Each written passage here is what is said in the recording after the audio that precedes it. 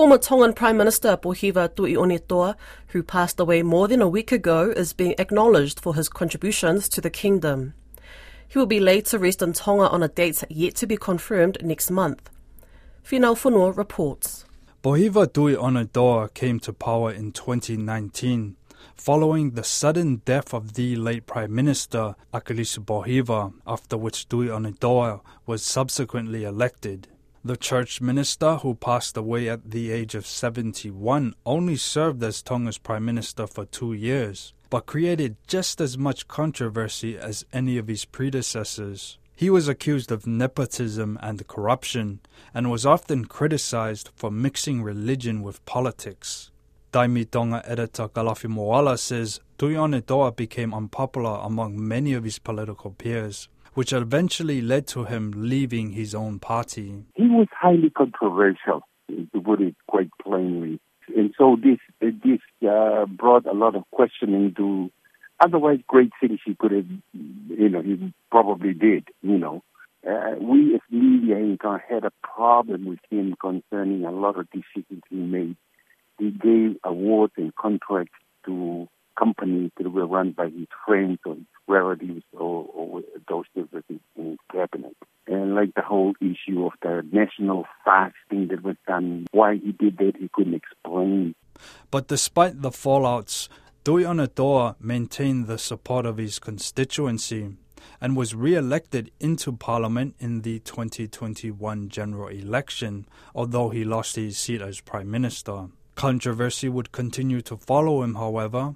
Last year, he was convicted of corruption after a petition was filed against him by opposition MPs. The charges were later dismissed by court. Former MP Sangstar Saulala says Tu'i'onetoa was supportive of the current government despite his political differences. After the electing of the new Prime Minister in 2021, he had this ill feeling towards the Prime Minister government. He still supported the government because he believed that's the only way we can have a national or economic development is working together.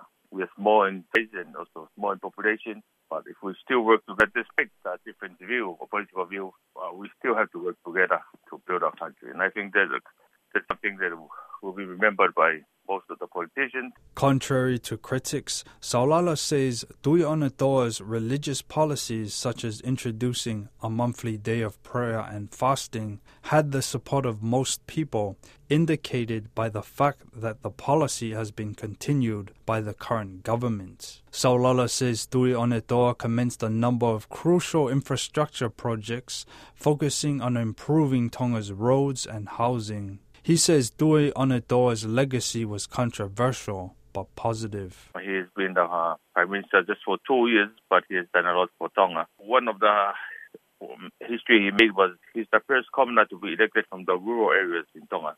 Areas to have somebody elected as a Prime Minister of Tonga. During his time as a Prime Minister is when the COVID outbreak, and he was supposed to make decisions to close down our borders, and he also started this monthly national prayer and fasting, which is just to help with what's happening in Tonga, in the world. And Tonga was COVID-free during his time as Prime Minister, because he believes in the motto of our country, God and Tonga inheritance.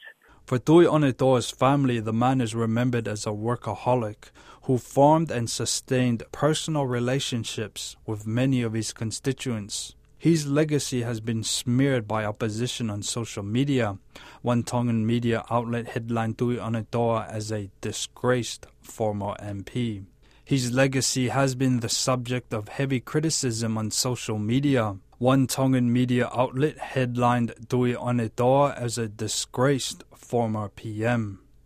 Tu'i'onetoa's daughter says the family had been warned by her father upon his deathbed that personal attacks would mount after his passing. As a political figure, of course, there is the opposition side, I guess you could say that. But we don't let that get to us. He reminded us before he passed away, too. He goes, just expect, the opposition is going to be strong, but you guys just keep walking forward. It's okay. Tonga's Prime Minister Siossi Savaleni Huakava Meiliku told RNZ that Tu'i'onetoa would be missed.